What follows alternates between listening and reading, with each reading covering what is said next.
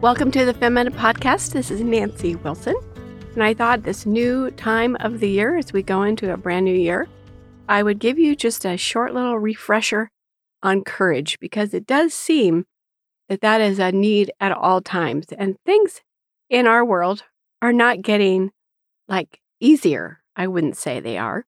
And so we will always need courage and faith.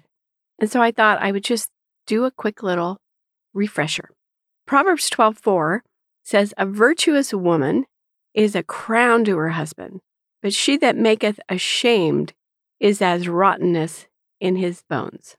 And then in Proverbs 31:10, "Who can find a virtuous woman? For her price is far above rubies." Well, you may wonder why I'm bringing up virtue and virtuous woman when I said I'm going to talk to you about courage.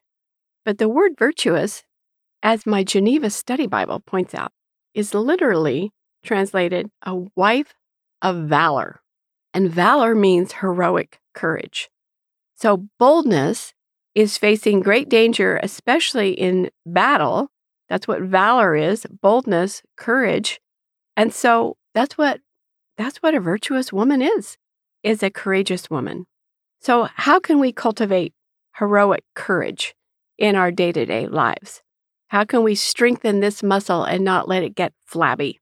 Well, in 1 Corinthians 16:13, Paul says, "Watch, stand fast in the faith, be brave, be strong." So here's a little Matthew Henry and his commentary on that verse. He says, Paul is telling the Corinthians to be wakeful and upon their guard. A Christian is always in danger and therefore should ever be on the watch. But the danger is greater at some times and under some circumstances. Is this not true? So, as valorous women, as courageous women, as virtuous women, we should be wakeful, paying attention, on guard, not thinking that everything is la-di-da, but being vigilant. He says, back to Matthew Henry, he advises them to stand fast in the faith, to keep their ground, to adhere to the revelation of God and not give up. Now, to watch means to pay attention, to not drift off or daydream or make weird compromises or weird friendships, to live in some kind of little bubble. It's like, no, to watch is to be aware of what is happening right now. And to be like a sentry, on guard, watching your own heart, paying attention. To stand fast in the faith is the same thing, to be alert for danger, not distracted, not dozing off. It's a defensive position, not wobbly, not doubtful. And notice, we're not just standing fast, we're standing fast in the faith. We're not standing in ourselves. That would be not a wise idea. And we can't stand fast in someone else's faith, whether it's our parents' faith or our husband's faith.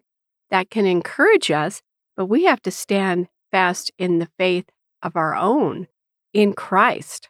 That means we can't coast on what we learned 10 years ago. It means we have to be Bible readers and Bible lovers and obedient Christians, obedient women, women who don't shrink back, who are women of the word, like I said, that we believe what the Bible says about marriage, about the authority of our husbands, about all that the Bible teaches us about sin. And we believe it because it's God's word. It's not our word. It's not our ideas. So we have to be courageous women today in this culture that we live in. We have to be wives of valor, women of valor. And courage is the testing point of all the virtues. Lewis said this, and we don't know if we will be brave in a high-stakes situation unless we can see ourselves being brave in more mundane situations. I know I've given you the example before of some women of the faith who were very courageous, but let's just think about it in everyday life. Remembering faith is a muscle, and the more we use it, the stronger it gets. So we want to stand fast in the faith and fear God, be God-fearing women. Proverbs 29:25, "The fear of man brings a snare, but whoever trusts in the Lord shall be safe. Isn't that encouraging? A woman who fears the Lord, she shall be praised. Proverbs 31:30. And Job 28:28. Behold, the fear of the Lord, that is wisdom. So we have to be God-fearers if we want to stand fast, if we want to be courageous. That's why we can be courageous, because we fear God and not man. We reverence His word. And we know that when we fear man, that brings a snare. And that's Proverbs 29:25.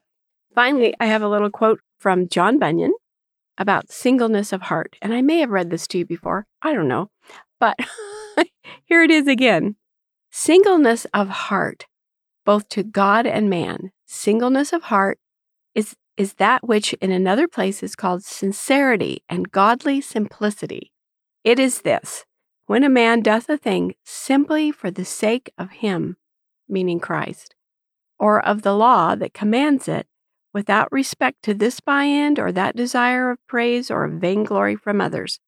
I say, when our obedience to God is done by us simply or alone for God's sake, for His word's sake, without any regard to this or that by end or reserve, not with eye service as men pleasers, but with singleness of heart, fearing God. All right, the thing I love about this is that our obedience to Christ is sincere. We obey not because it's going to impress the neighbors, not because we think we have something to gain by it, but simply because we obey Christ. We obey His word. We have sincerity and godly simplicity. We have singleness of heart. We're not serving man and God. We're not serving our own pleasure and God or looking for others' approval. No, it's a lovely thing, singleness of heart. And it makes life simple in a sense, because you think, well, what does God's word say? And so that makes it straightforward. The path goes straight forward. It doesn't have a lot of confusing direction. It's just follow Christ with singleness of heart. So time is short. None of us knows how many days are left on our calendar. So weed out, by means of the Spirit, of course, any petty, cowardly fears. Practice being brave, even if it's just driving on icy roads here in northern Idaho. Practice obedience. What does God say about obeying your husband? Practice faith, trusting God. And God is going to strengthen you, and He's going to make us women of valor. And that's what we want. So for the new year, that's my prayer for all of you and for myself, for all of us, that we will truly be women of valor, women of courage, with singleness of heart. Blessings to you and Happy New Year.